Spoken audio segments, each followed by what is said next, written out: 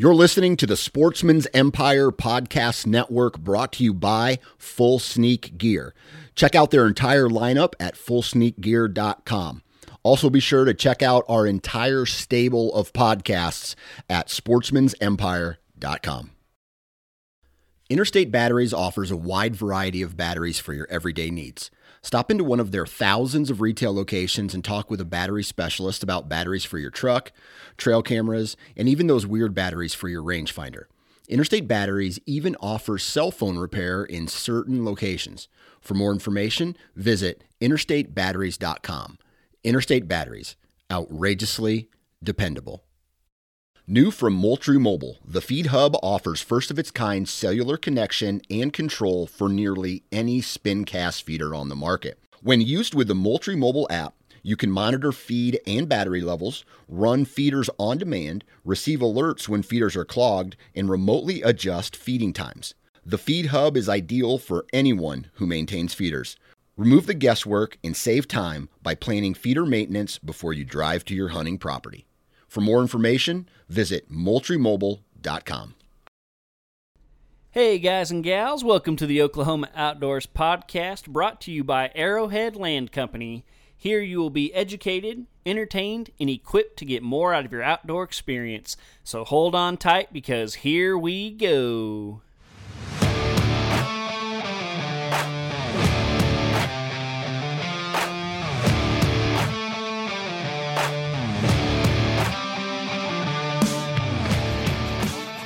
All right, folks, here's the skinny. This episode is supposed to drop October 31st, meaning that it drops one day before November 1st, meaning that our favorite month of the entire year is here. If you are a deer hunter, it's Super Bowl time. Like, this is what we've been training for, dreaming of, working towards all year long. And so this episode is going to be especially dedicated just to the month of November. And so that's the plan for this week. I am going to do my little intro here and talk about some stuff that I did last weekend, what I'm going to be doing this weekend. And then after that gets going, we are going to just completely focus on November. And I'm going to do kind of a two-parter type thing. I'm going to kind of break down the month and what happens during that time, what deer do, just kind of things that I've noticed over the last several years that I've been hunting.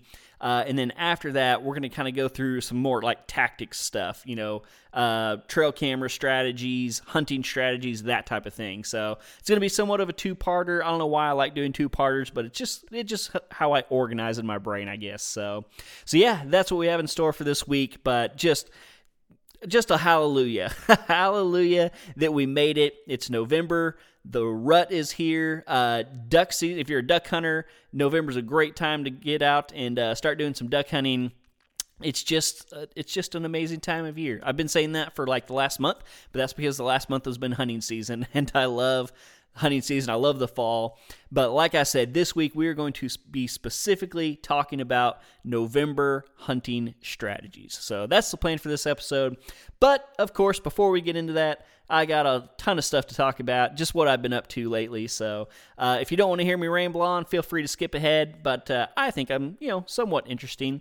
And I know there's a lot of you guys that like following along. So speaking of that, man, it has been awesome. I've been getting a ton of messages on both Facebook and Instagram from followers.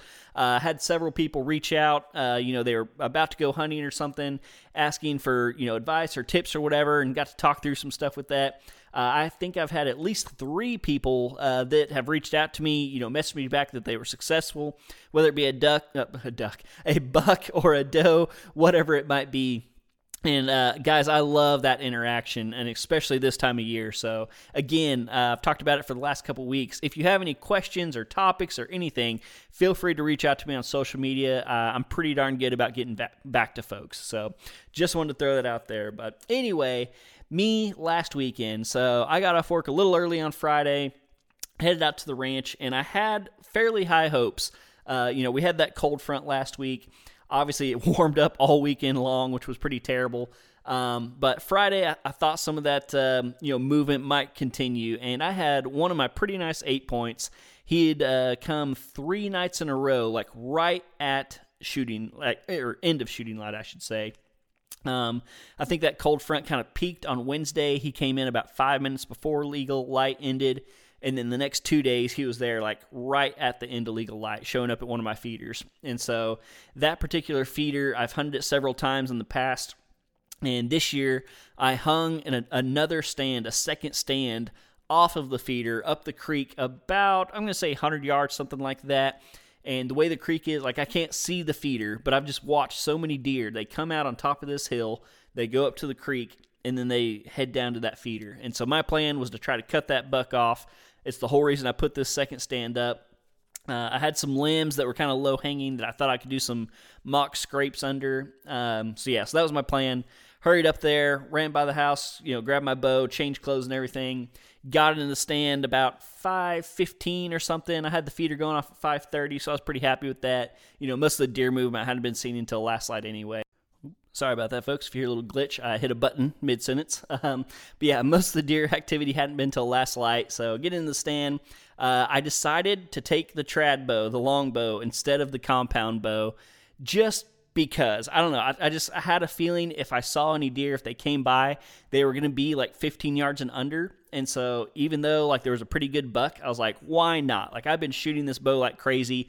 I'm feeling incredibly confident 15 and under, and really like out to 20. I don't know if I'd take a 20-yard shot, but 15 and under, like I'm feeling pretty darn good. So took the long bow, and probably 45 minutes till dark, I had 2 does come out, and I mean, it was as if I had emailed them the script and they had studied it the night before. Came right past me. It was just perfect. One went by at 15 yards, one went by at 13 yards. So ended up letting them go, even though that would have been a really nice longbow shot, because I was just hoping that 8-point would come out. So let them go. And one other thing I wanted to kind of talk about in this spot, so that creek kind of angles. And so it kind of goes, like from where I was, the creek kind of runs northwest just a little bit. But the feeder is basically straight south because the creek goes in an angle, feeder straight south. And we had a straight south wind, but I just kind of, I assumed my wind would do this, and it worked out great. My wind just kind of falls into that creek and gets carried right beside that feeder. And those 2 does jumped into the pen. I had pictures of them. They were there most of the evening. What is technically straight downwind, but because of that creek, it pulled my scent down in there, and they had no idea I was there. So, and I was able to get out clean. That was awesome too, because I'm not hunting directly on the feeder. There's a nice tree line and everything. So that hunt turned out pretty darn cool. And then it wasn't a storm, but just that crazy hot wind front, whatever you want to call that, moved in Friday night. And I came so close to sleeping in Saturday morning. I'd had a long week at work, but I knew I'd be kicking myself if I didn't, and that was the muzzleloader opener.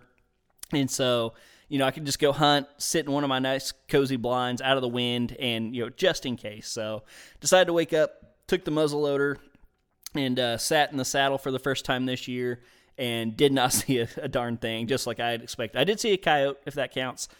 I didn't shoot it. I probably should have, but didn't shoot it. But yeah, that was all I saw.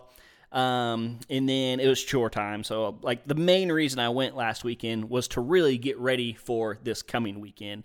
So I wanted to check on my food plots because we had got some rain, but then we got some freezing temperatures. I don't think the freezing weather affected them. I think it got down to like 29 or something like that. But other than that, it was fairly warm. I did finally see some sprouts.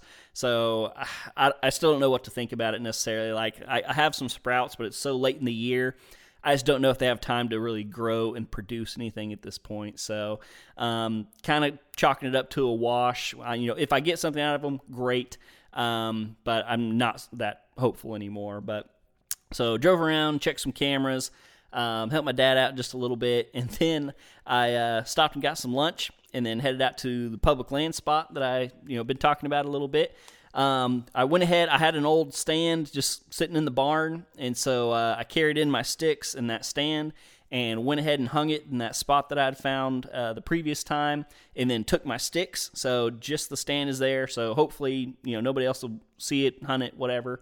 And then I went back to check my camera, and quick side, completely unrelated story. So for lunch, I had a buffalo chicken sandwich, and then I scarfed it down because I was in a hurry, ran out there, hiked back, and that turned out to be a terrible decision. Don't do that, and I will spare the details, but I walked out of there with a few less socks than I had walked in with. So, yeah, I'll leave it at that. But check the camera. Had a little bit of deer activity, several does, one younger, like 8-point buck, probably looked like a 2-year-old. And then I got one picture of half of a 10 points rack, or, what I'm assuming is a 10-point. It was like not even half. It was like a third of his body. So I could just kind of see one side, and he was facing the camera. So can't tell how old he is or anything, but he looks, from what I can tell, fairly, like definitely a shooter, definitely a public land shooter. So that's pretty exciting. It was a little disheartening that I only had one picture of him because that camera soaked for at least 2 weeks. So I feel like I'm, somewhat in the area, but probably not definitely on top of him. But I did bring a second camera with me because last time after I had hung the camera when I was walking out, I found what looked like an old hub scrape. Like it was, there was no leaves in this one area. You could see an old licking branch. So I carried in a second camera, hung it over that. The scrape didn't look like it had been used that year. I went ahead and kind of scruffed it up with my foot. I did find one other scrape, probably, I'm going to say 40, 50 yards from that one. And I thought about putting the camera on that one, but I don't know, it had barely been worked. So more than likely, I kind of thought it was probably a younger buck. And so I thought it might be better to put it on this, what is traditionally what looked to me like a big hub, multi-year use type scrape. So went ahead and put that camera there. If I go back and check it and there's nothing on it, I'll just simply move it over to that other scrape and see what comes up. So that was pretty much my Saturday. I ended up not hunting Saturday afternoon. I think the wind was 24, 25 miles an hour. It got up to I think it hit 90 that day. So it's just super hot and windy, and I just had a feeling that nothing was going to be moving. And according to my cameras, I was right. So don't feel like I missed anything. And I decided my time was better spent getting ready for this upcoming weekend. So I went back to the house, pulled all my gear out, just kind of checked and double-checked everything. Made sure I had my release and my headlamp and extra batteries and grunt call and rattle bag and just all that type of stuff. And then I got to talk about the muzzleloader real quick. If you're a new listener, I've talked about it on here a lot. I have a love-hate relationship with muzzleloaders. I'm fairly new to it. This will be my third muzzleloader season. I don't want to, I've told the story 1,000 times. 2 years ago, my first year really muzzleloader hunting, I bought a super cheap old muzzleloader from a buddy of mine. Had a couple hang fires. It cost me like a 150-inch 10-point and about 160-inch, I can't remember if it was a 10 or a 12, big split G2s.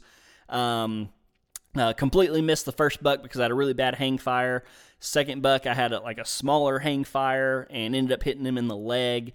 Never saw, I got pictures of him about a month later, but never saw him again. So, got rid of that muzzleloader. Last year, my buddy that I hunt with in West Texas, he bought me a super nice muzzleloader, he bought himself one as well, so that he can come, basically he traded me. He bought me a muzzleloader and I let him hunt my place now. So I consider that a pretty good trade. So I got this new muzzleloader. It's a CVA, Paramount Hunter, I believe. Pretty high end, nothing super crazy, but very, very nice. And last year I spent like an entire day sighted in mine and his, just because it was a new gun. I'm not that experienced with muzzleloaders to begin with, and so just trying to learn the process. But eventually I felt pretty confident. Actually, I felt more confident with that thing than I did some of my regular rifles. I mean, that thing, it's a straight shooter.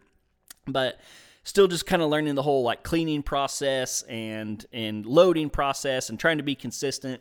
All that to say, last year I didn't shoot anything with it. My buddy did, shot a nice mature 8-point. I shot it at the end of the year to empty it, and I did not clean it. And so it had just been shot the one time, though. After I sighted in, I cleaned it, and then I shot it the one time, put it up. So pulled it out this year, and I was like, I'm going to shoot it just to double check. So went out there, set up a target. First shot was pretty darn good. I was maybe 3 inches high at 100 yards. And I was like, that's pretty good, but I'll shoot it again just to make sure. Shot it a second time. This time it was like 5 inches high and like a half inch to the right. And I was like, okay, like that makes me feel less confident. And so I run a quick little, lubed up patch through it. Just, I was like, maybe it's just dirty. Shoot a third time, and now it's like 7 inches high and like 1.5 inches to the right. It's like, what is going on here? So, I, check everything. Everything seems good. I was like, maybe this thing is just dirty. So took it back to the house, took it completely apart, cleaned everything, didn't touch the scope, took it back out there, first shot, bullseye. I actually thought I missed the target because I couldn't see, a hole, but luckily I walked up there, and sure enough, it was dead center. So that took my confidence through the roof. But I was annoyed because now I feel like I'm only confident in it if it's super clean. So I took it back in the house, completely took it apart again, brushed the barrel, rubbed the barrel down, patches through it, all that stuff. So all that to say, I'm feeling very, very good about the muzzleloader now, but I'm just frustrated with it. And so I plan to have a muzzleloader expert on this year, and honestly, I just forgot, but I'm going to do that because I need somebody to teach me how to just take care of these things. So yeah, all that to say, that was last weekend. Got everything set up, feeling good. I wish I felt a little better. The last couple days, I've had very, very little activity on my cameras, but I'm not too afraid because, as most of you listeners have probably experienced also, it's been stormy, super windy the last couple days, and I think that's just kind of taken, two things. I think that's taken some of the deer activity down, and I also think it has knocked all the acorns off the trees. And so a lot of my cell cameras are just on my feeders. I don't have any cell cameras just out and about really. And so I think the deer have just been hitting those acorns and not hitting the feeders, going out into the open during the storms and everything. So still feeling very confident. My plan for this coming weekend, I've been talking about it for weeks. I'm taking a vacation day on Friday, so headed out there on Thursday. I'm hoping to get out there in time to hunt Thursday afternoon, but I don't know.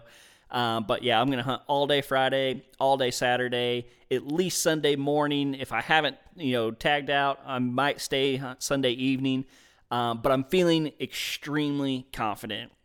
My plan, the saddle, that spot that I talked about, I put one of my new Banks blinds up there. I'll probably hunt it in the morning. It's just a super good morning spot. So I'll probably be in it with the muzzleloader in the morning.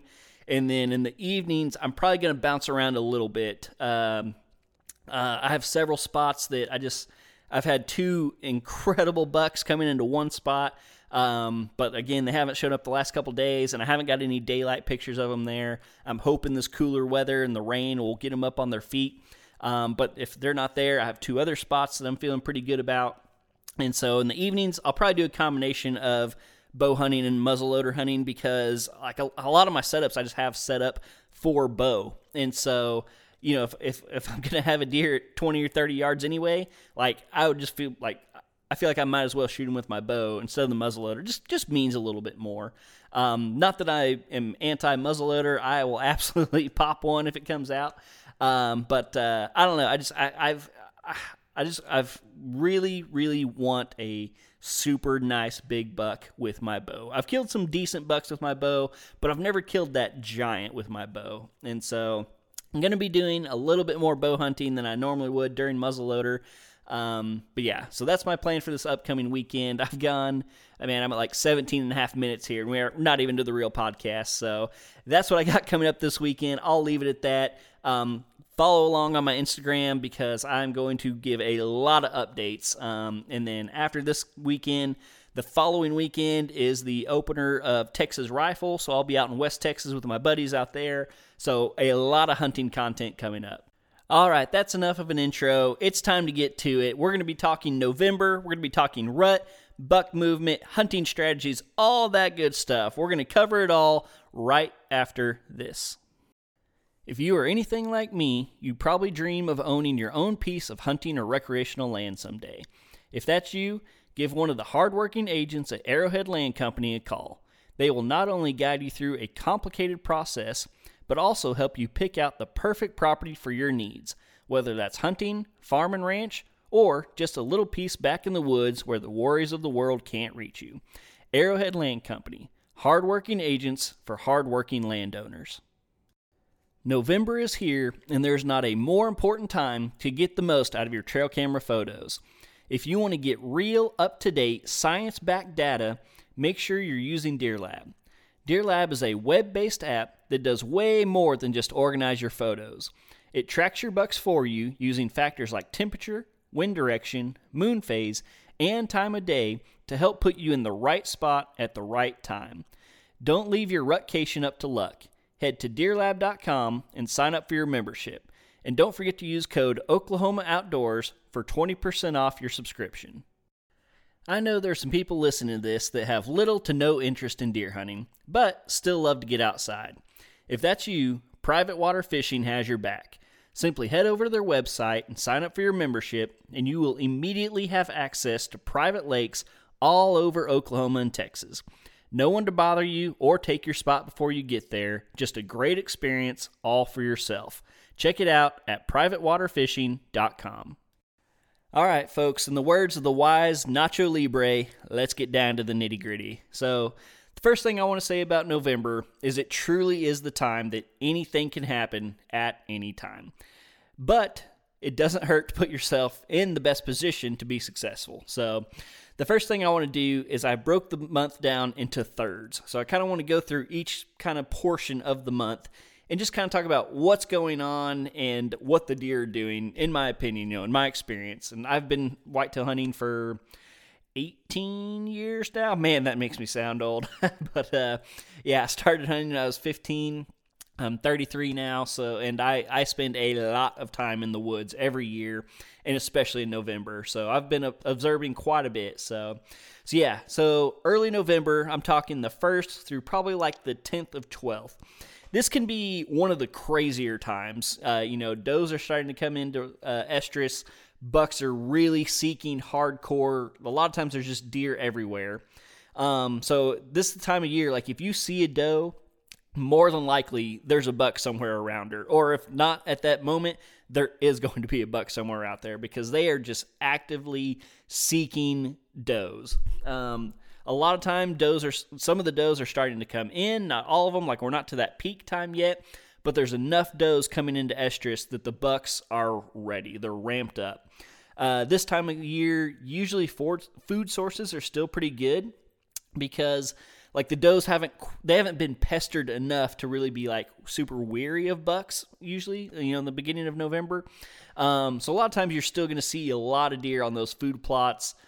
But if you're bow hunting, it's hard to cover a big food plot. So probably my favorite type of hunting to do this time of year is pinch points. This is when pinch points are fantastic because you just have a lot of deer up on their feet and they're moving a lot. And the place that always comes to my mind when I talk about this time of year and pinch points, on the property that we sold, I had this one amazing pinch point where a big rocky creek ran east to west, and then there was a point that came off this hill from the north towards the south, towards that creek. And I could walk on the south side of that creek where didn't have a lot of deer activity, and I could cross the creek, climb up into a stand right there in that creek with that ridge coming down, and it just worked as an excellent pinch point. And deer would just pour through there in both directions.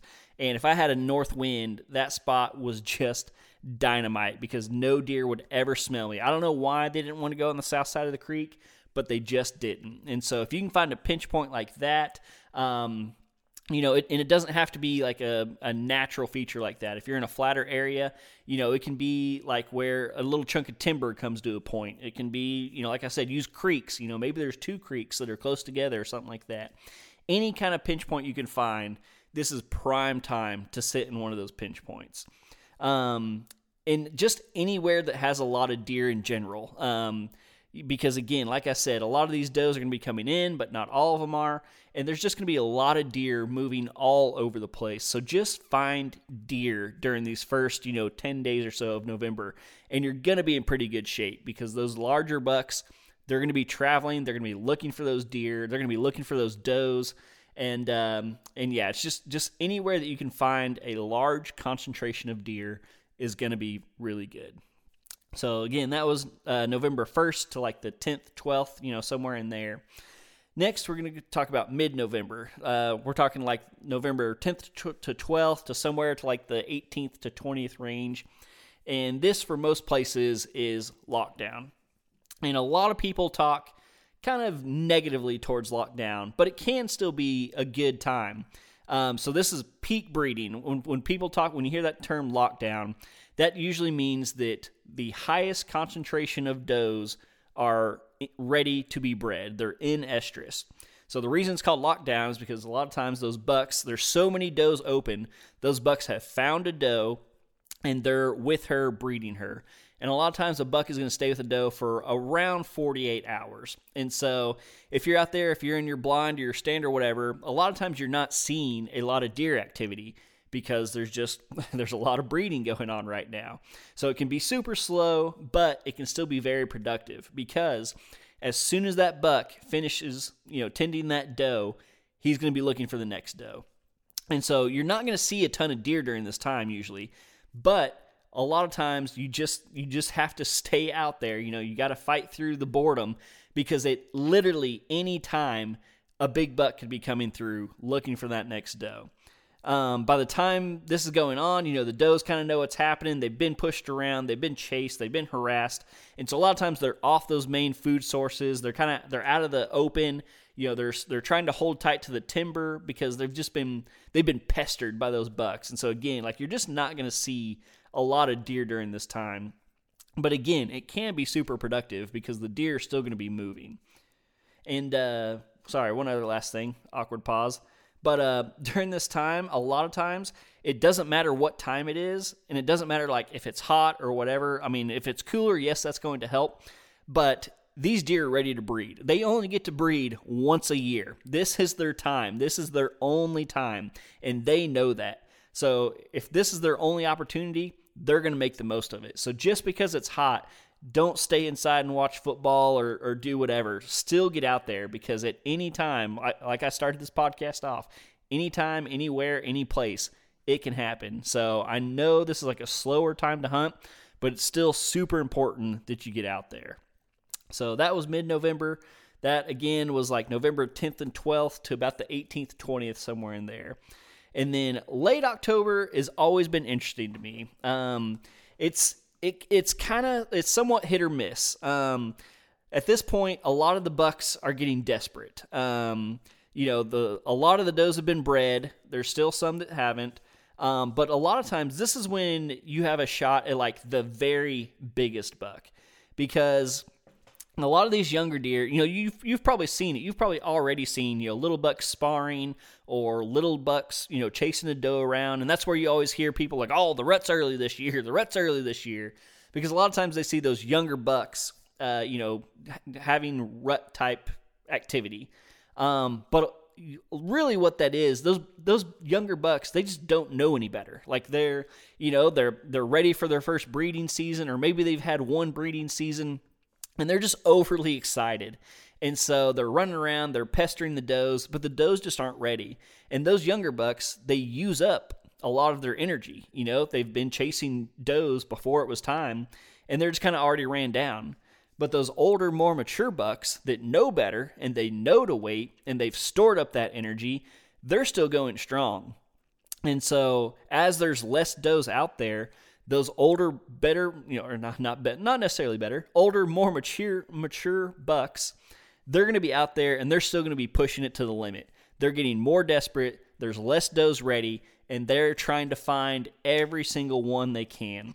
And so, again, this is when you see a lot more of the bigger, mature bucks. And a lot of times this is during rifle season. And so, you can sit back, you can cover a large area. Great time to tag a buck. Again, they got the body weight and maturity to go through it. This is when you'll also see some of those does coming back to food sources, whether it's a food plot or a feeder.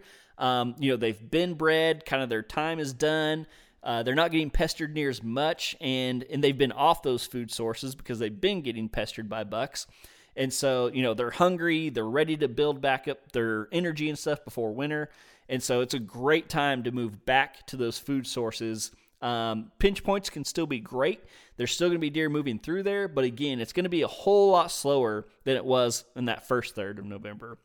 So definitely don't be afraid to get back on the feeders and be patient, because also the bucks will start hitting those. They've been running hard, they've been breeding, they've been chasing, they've been just running themselves ragged, and a feeder's a great spot for them to slip in real quick. They get a lot of high energy in a short amount of time eating that corn, as opposed to trying to dig for acorns or something like that. So yeah, this can be a great time to get back and hunt your feeders. And the biggest thing with this last little bit, third of the month, is don't give up. A lot of people are all gung-ho coming into November. They're like, the rut is here, and they're waking up early, and they're, staying up late, and they're hunting all those hours. But this is also the time where you can get run down, and I've been there, guys. I've been there. I've had a lot of tags in my pocket coming in to, Thanksgiving or after Thanksgiving, and I've talked about how I love late season. And a lot of times if I'm hunting late season, it's because I was not successful during the rut, but I'm still out there. And so that is the biggest thing. You have to, I don't know if necessarily conserve your energy, but just don't give up yet, because there are still does that will have not been bred, and there are still bucks that are out there trying to breed them. So don't give up. And that's kind of a quick overview of the entire month of November. Man, I'm pretty proud of myself on that one. That was a pretty cool little 10-minute rundown, but we're not done yet. So in front of me now, I have just kind of a random list of just rut topics. We're going to talk about, some trail camera stuff, some like calling and everything like that. I got at least 8 here in front of me that I'm looking at. Some of these are going to be longer than other, but these are just kind of general topics that have to do with the rut in November. So the first one I want to say here is, just because you're not getting any pictures does not mean there are not deer in the area. Don't be fooled. Just because, like I was talking about in my intro, just because I'm not getting pictures on my cell cams or anything, those deer are still there. They've just changed. They're just acting differently. And especially, if you're running your cameras on trails or, bedding areas, that type of thing, that stuff just isn't as applicable to the rut. Deer just aren't acting in the same way in November that they were acting in October or September, whatever month you want to talk about. They're just acting differently. They're moving differently. They're moving at different times. They're moving in different directions. A buck might not be in a bedding area, but he may be circling downwind of the bedding area. He's checking it for does. And so just because you're not getting those big bucks on camera does not mean they're not there. People are always afraid that their buck is now 6 miles away and their neighbor's going to shoot him. And does that happen? Sure. But, I talked about MSU a few weeks ago, Mississippi State University. They have a lot of cool videos dealing with rut movement. And a lot of times those bucks are still there. They're still in that area. They're just traveling, and they're traveling all over the place. And by all over the place, I mean still within that core area the majority of the time. But they're just traveling differently. And so just because you're not getting those bucks on camera doesn't mean that you should give up and go somewhere else. They're probably still around there somewhere. All right, this next one, I know I talked about it last year, and then if any of you caught the How to Hunt Deer Camp over on the Sportsman's Empire, which y'all should check out. It's an optional thing that a bunch of us podcasters do. I've been on it 2 of the 4 times, I think. But anyway, this is a tip that I learned from Bill Winke several years ago. I'm a huge fan of Bill Winke. That guy just has so much knowledge. But one thing he talks about is when it's truly rut time, when active chasing is going on, you can check your cameras more often than you normally would. He and I and everybody else, that we always preach, leave your cameras alone, let them soak. The more often you check them, that's more scent and all that stuff. All that kind of goes out the window when it's really peak breeding time, because these deer, they don't care as much. They're on a mission, and they're not near as concerned with running across your human scent. And so Bill checks his cameras every 2 to 3 days. And I heard this tip several years ago and started doing it. And the first year I did this, I killed a buck because of this strategy. I would make around, I don't remember when it was. It was before Thanksgiving. And that's the trick. You can't start this too early. Don't start this on November 1st. But if you get into that kind of 8th to 10th, date range where the rut's really picking up, I was checking my camera every 2 days, basically every other day. And I pulled this card one day, and I hadn't had much on it the day before. And then there was this buck, a nice, which buck was this? 8-pointer. Yep, real tall 8-pointer. And he was on camera 2 days in a row in the morning. And so I was there the next morning, actually got this buck on film. Came in, just like clockwork, right about that same time. He was just checking for does. I had a feeder there, but he didn't stop at the feeder or anything. He just cruised through, bagged at him, bam, he was like 22 yards or something, got the shot on film. He ran about 60 yards and was dead. And I never would have been there if I hadn't been checking that camera more often than I normally would have. Again, don't start it too early because you don't want to add any added pressure just yet. But when they're really fired up, when they're going, you can get away with a little more. Like that's kind of common knowledge. And so don't be afraid to check your cameras more than you normally would. If you can do it in a smart way, obviously that's better. Maybe if you have it on a road or something where you can just swing by on a ATV or something, pull the card without touching the ground, like that's great. And maybe don't just like barge into your core bedding area or anything like that. But if you have some cameras that you can get to nice and easily, especially like if you're hunting in there anyway, if you can just run up there and pull the card real quick, don't be afraid to check your cameras more often than you normally would. All right, next tip. What is this one? If you're not seeing like one of your target deer, maybe you have, one or two targets that you're after. If you're not seeing those bucks, just go to where the deer are. And I talked about this a little bit earlier. But if you're seeing deer in a spot, whether it's does, young bucks, doesn't matter. If you're seeing a concentration deer in a spot, there's a reason those deer are there. It could be food, it could be water, it could be wind, whatever the reason. If there are deer there, this is the time of year where eventually a big buck is probably going to come there also. He might be coming to, check the does that are already there. He might be coming to take advantage of that food source or wind or whatever the reason those other deer are there. But just look for deer, and eventually, most likely, you're going to run into a big buck or a mature buck in that spot. Again, those deer are there for a reason, whatever that reason is. If you know the reason, great. Maybe you can take advantage of it a little better. But just look for concentrations of deer. And, there's the old saying, in the rut, you hunt the does. It's true. Like, if there are a bunch of does in the area, there's going to be a buck in there eventually. So, if you're not seeing your target buck, if you're not having any luck, just find deer and hunt those deer. And eventually, that buck is probably going to show up. All right, this next one is big, and it can be true in kind of two different ways. Historical data. Historical data this time of year is super, super valuable. I always like to go through old trail camera pictures from last year and stuff, just to see, any bucks that might have passed through the area. But again, I talk about how in two different ways. If you had a buck that maybe you passed last year or couldn't catch up with last year, a buck that you knew was there last year and he's back this year, going through that old trail camera data or memories or sightings, whatever it is, whatever data you have of him from last year is going to be extremely valuable this year.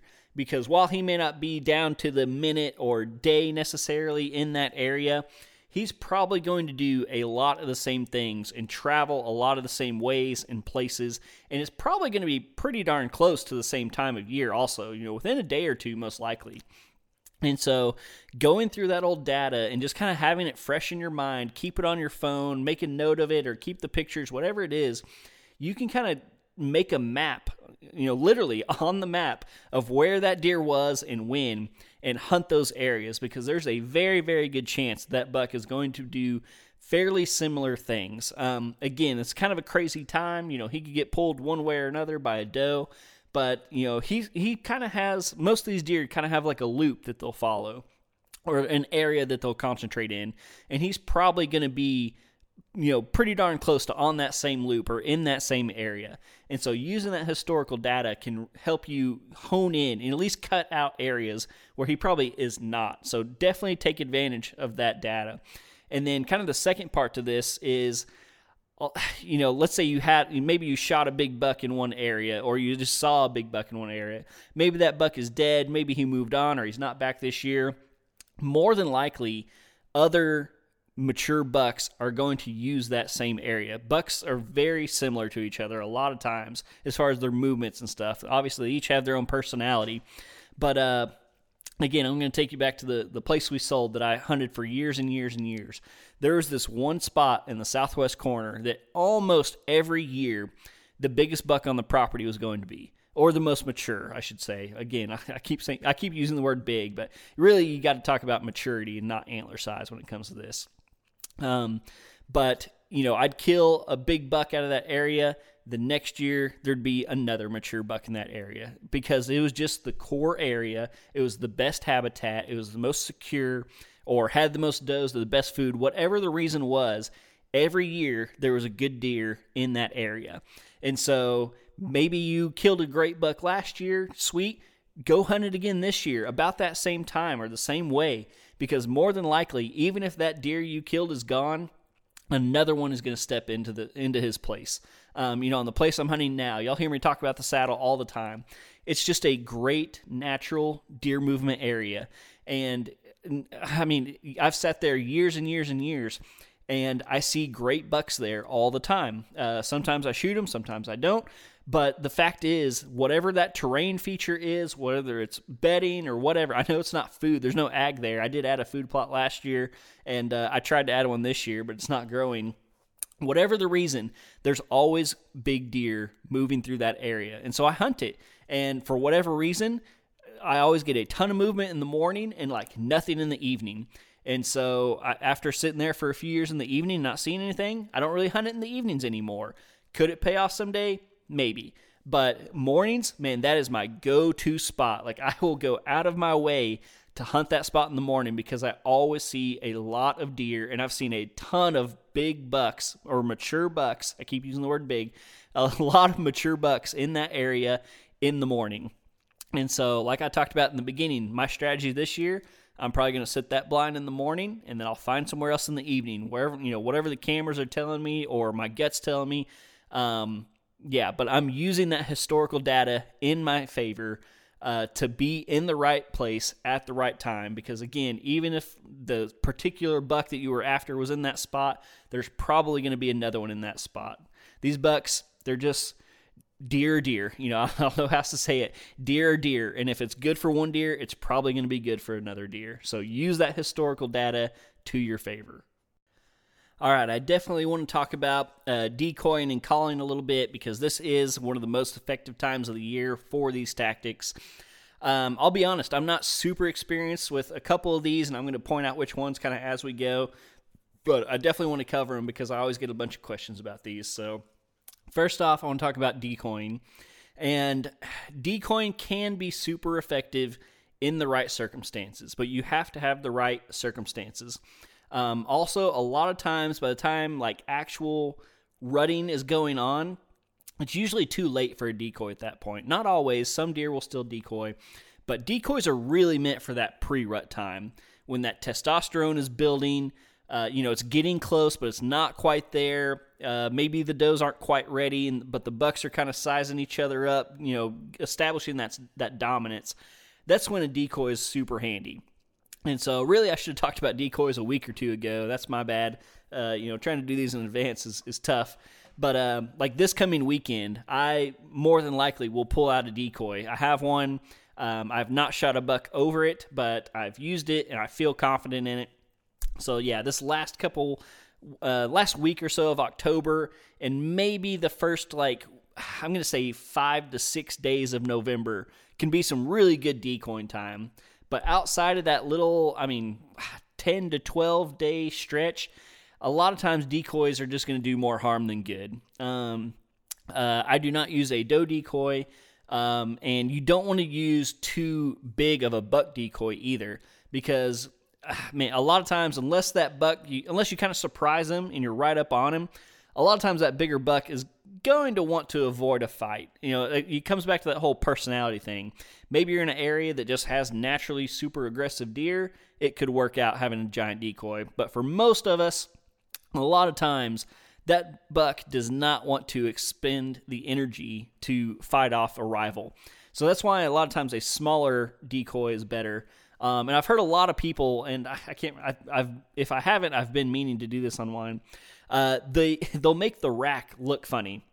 So a lot of decoys are like a decent sized 8-point or a smaller size 8-point. I've seen people like cut off one tine or cut off half of one tine. Basically, you want the buck to look a little weak, because it's kind of a confident, just like with guys in the gym or whatever. That big guy runs in. If he can just walk up there and kind of swell up and show off and scare that guy off, he'd much rather do that than actually have to push him over or fight him. And so having a decoy that's not too big and maybe a funky rack is a good strategy. But yeah, so decoying again early November can be good. A lot of times once that rutting activity really picks up, it's time to put it away.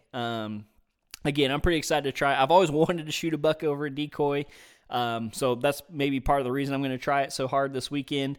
But yeah, for most people, I would probably say stay away. If you don't feel confident in it, if you don't feel like you know what you're doing, it's probably better just to leave it away, because you can still call to a deer without a decoy and it still be very effective. Decoy is just a good visual. If you have a buck at a distance, if you have a wide open area, those are prime decoying stuff. If you're in like timber and the deer can't see very far, it's not going to be near as effective. You'd probably be better off just calling. But yeah, so that's my 2 cents on decoying. Again, not super experienced, so I don't want to talk too much about it. But it can be very effective. I would say go look to somebody who knows a lot more about it. Look up some YouTube videos or something like that. So yeah. Same with calling. I don't do any blind grunting. I don't just blow on it for no reason. But I absolutely always have a grunt call with me, because I use it like if I see a buck that I want to shoot and he doesn't look like he's going to come into range, whether that's bow range, muzzleloader, whatever, it doesn't matter. If he looks like he's not going to come into range, that's when I use the grunt call. And I have successfully grunted in bucks and mature bucks. But again, I don't just blind call, because a lot of times these bucks, if they just hear a random deal, we talk about their nose all the time.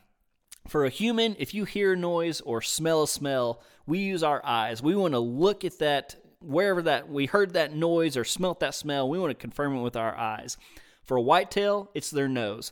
So if they hear that random grunt or hear a rattle, whatever it might be, they want to confirm it with their nose. And if they can do that without going out into the open, they're going to do that. And so they're going to circle around, downwind, probably in the cover.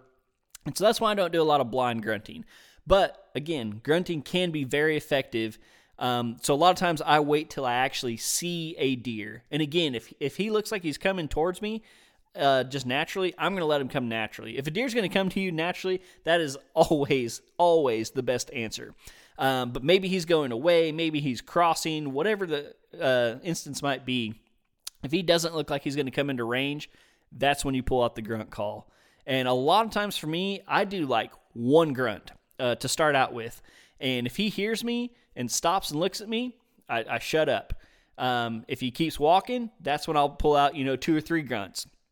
And I think I've grunted in at least 2 mature bucks. And I think both times I grunted once, they stopped and looked at me, and then they kept walking. And then when I hit it that second time, that's when they turned like, all right, bro, let's go. So yeah, definitely always have your grunt call with you. This is the most effective time to use a grunt call, just like most of these calls.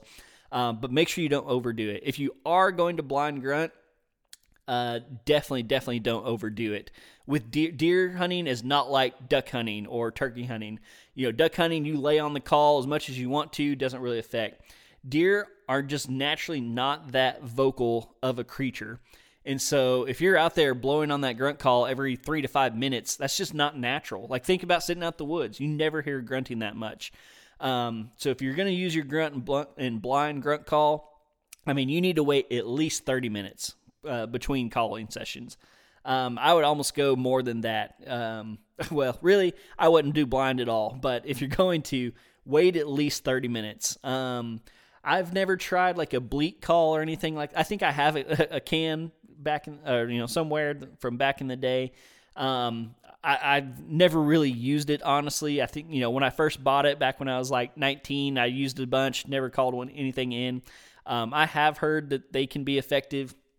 I've never really used it, but definitely always take your grunt tube with you. Rattling, again, I have never in my life rattled in a buck of any size, even a young buck. I've tried.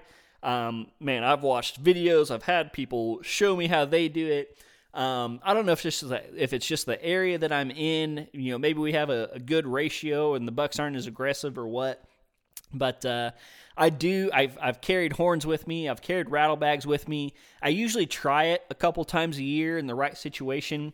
And again, it's kind of like that decoy. A lot of times, the earlier the better. Before it's really peak rut time, when they're in that posturing stage, when they're looking to scare each other off or size each other up, that's when rattling is going to be really effective. A lot of times, if you wait till like after the peak, if it's late November or something, more likely than not, you're going to scare that buck away instead of bring him in. But again, late October, early November, rattling can be very effective. I have done some research into it. I've heard people talk about it. I've been to live seminars with Grant Woods.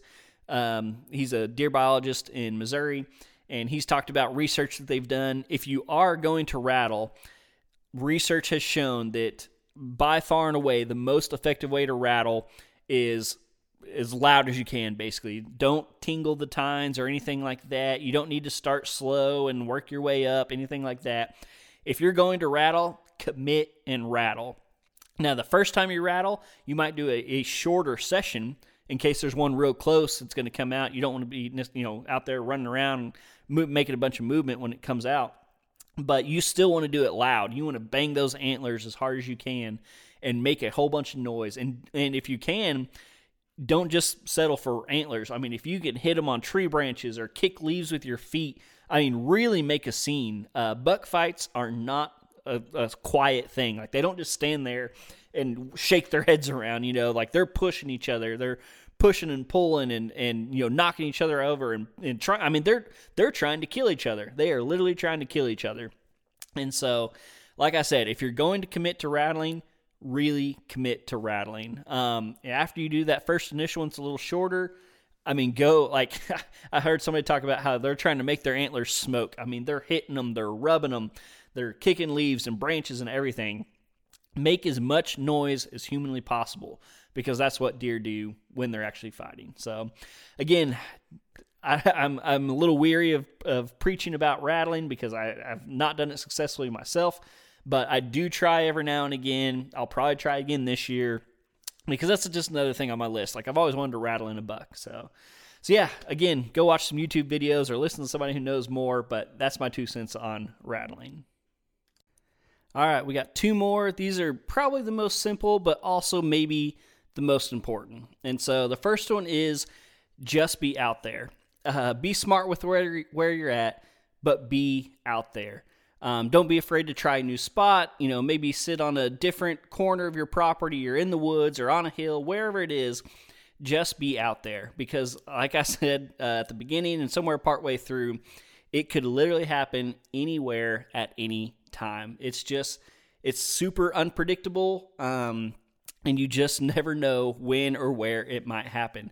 But the more time you can spend out there, the more you up your odds. This is just the best time of the year to be in the woods, because there are more mature or big bucks, however you want to put it. There are more of those type deer on their feet during daylight than any other time of the year. And so just being out there can up your odds.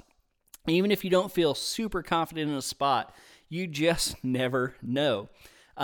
Wake up early, stay out there till last light, whatever it is. If you can hunt all day, hunt all day. But at least, sit later than you normally sit, get out there earlier than you would normally get out there. A lot of times on an average hunt, like early, well, I'm not going to say early October. I don't hunt too many mornings during October. But a lot of times I'm sitting till like 8:39, something like that, depending on what time the sun comes up. When it's this time of year, I'm like 9 is my minimum. I really like to sit till at least 10. I've never done an all-day sit. I don't know if I can sit that long. A lot of times I get hungry and stuff. But I'm going to sit till 10, and then I'm going to try to be back out there by like 2 or 3 o'clock.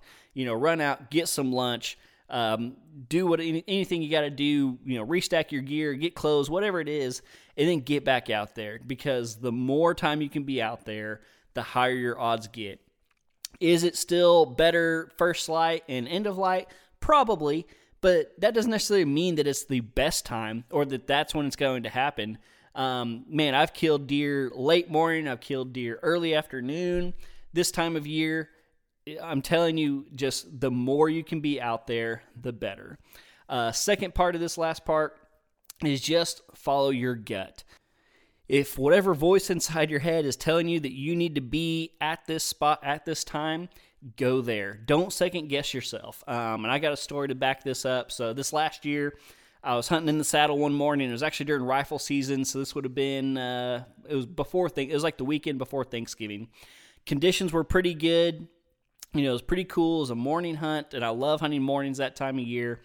And I'm sitting in my stand, and to my left, kind of in front of me to the left, is the canyon you've probably heard me talk about. It's this deep draw. I think it drops off from where I was. It drops about 100 feet down to the bottom. It has 2 or 3 different little legs that come up, and I just kind of stay out of it. It's kind of like my sanctuary. And again, we're into rifle season. I hadn't killed a buck in Oklahoma. And I started getting real antsy, and I was like, man, maybe I should just drop down into that draw. I just hadn't seen a deer yet. It was getting later in the morning. I want to say it was like 9 o'clock, something like that. But my gut just said, I need to be patient. Like I'm getting too antsy. We still had a lot of rifle season left, a lot of hunting season left. And I just told myself, like, hey, you need to be patient. And it just so happened that about that time, a little Forky came out of one of the draws. And he ended up coming right in front of me. I took a video of him. He was like 5 yards in front of my stand, just right in front of me. But just kind of, it made me feel good. I was like, all right, hey, there are still deer moving. I think I just need to sit tight. And about 10 minutes later, had a nice 4-year-old 8-point come out of that same draw, come across, milled around for a minute and walked off. About 10 minutes after that, I had another 4-year-old 8-point come out from the other side, and he ended up coming up across the hill, coming down into the food plot and walking along the edge. He got pretty close to me, and then like a little maybe 20 minutes after that, over the hill, here comes a 5-year-old 8-point. Pretty nice deer. He's the 8-point that I was trying to shoot with my longbow last week. He came across the hill, went down into this draw. A few minutes later, he came out of the draw and came across. And man, I came really, really, really close to shooting him with my rifle. But he just, he wasn't super impressive, not impressive enough that I wanted to shoot him with my rifle. I would have shot him with my bow, but just not quite worth hanging my rifle tag on. But after that hunt, I was like, man, I am so glad that I just listened to my gut, because my mind was racing. I was frustrated. I had hunted a ton last year, and I had had a big 9-point come out right after shooting light a couple nights before. I had my bow with me, but he didn't get into range until after shooting light, and then the neighbor killed him like a day or two later. So I was just kind of, it was towards the end of November, like I talked about earlier. I was feeling run down. I'd been hunting so hard, and I hadn't killed anything. But I went with my gut and ended up paying off. I could have killed any 3 of those deer that I wanted. I let them walk because I wanted to see them get another year on them. None of them were crazy big or anything. But yeah, I went with my gut, and it paid off. And so, closing thoughts, just get out there and go with your gut. So I think that's it, guys. Man, we've been going almost an hour. Hard to believe. I hope y'all enjoyed this format. I've put a lot of time and effort into this, so I hope y'all enjoyed it and got something out of it. It's time, guys. It is time. November's here. Again, this is going to drop Halloween Day. Get out there. Just get out there. Be smart, but get out there. yeah, I'm so excited, guys. I'm so excited for this coming weekend. I'm feeling good. I don't know if I thought about calling my shot, but they've put a little bit more rain into the forecast. I was going to call my shot for Saturday and say I was going to kill a buck on Saturday, but they've added some rain chances, and I don't know how that's going to affect the deer. I don't know how hard it's going to rain, so I'm not necessarily going to call my shot on a day, but I'm just feeling incredibly confident that I'm going to have some luck this weekend, or at least have a chance at a mature deer. I'll say that much. I don't know if it's going to be a monster or not, but I have a feeling that I'm going to at least see and have a chance to kill a mature deer this weekend. So I got 5 mature deer on my list. One of them that I would really like to kill with my longbow. I've been talking about him for months now. I got a couple others that I would kill with whatever weapon I happen to have in my hand. That one 8-point, man, I'd really like to kill him with my bow. It's the same one that I passed last year with my rifle that I was just talking about. I'd really like to get him with my bow. If he comes out and I got a muzzleloader with me, that's going to be a tough choice. And then, I have 2 or 3 others that no matter what weapon I have, they're going down. So please, guys, wish me luck. Follow me on social media. Keep up with me. I've loved the interaction we've had, and I hope it just gets better as the season progresses. So good luck to all you guys. Take this stuff to heart. I really appreciate all the support. Thank you guys so much for supporting the podcast. I love you guys, and I will see you guys right back here next week on the Oklahoma Outdoors Podcast.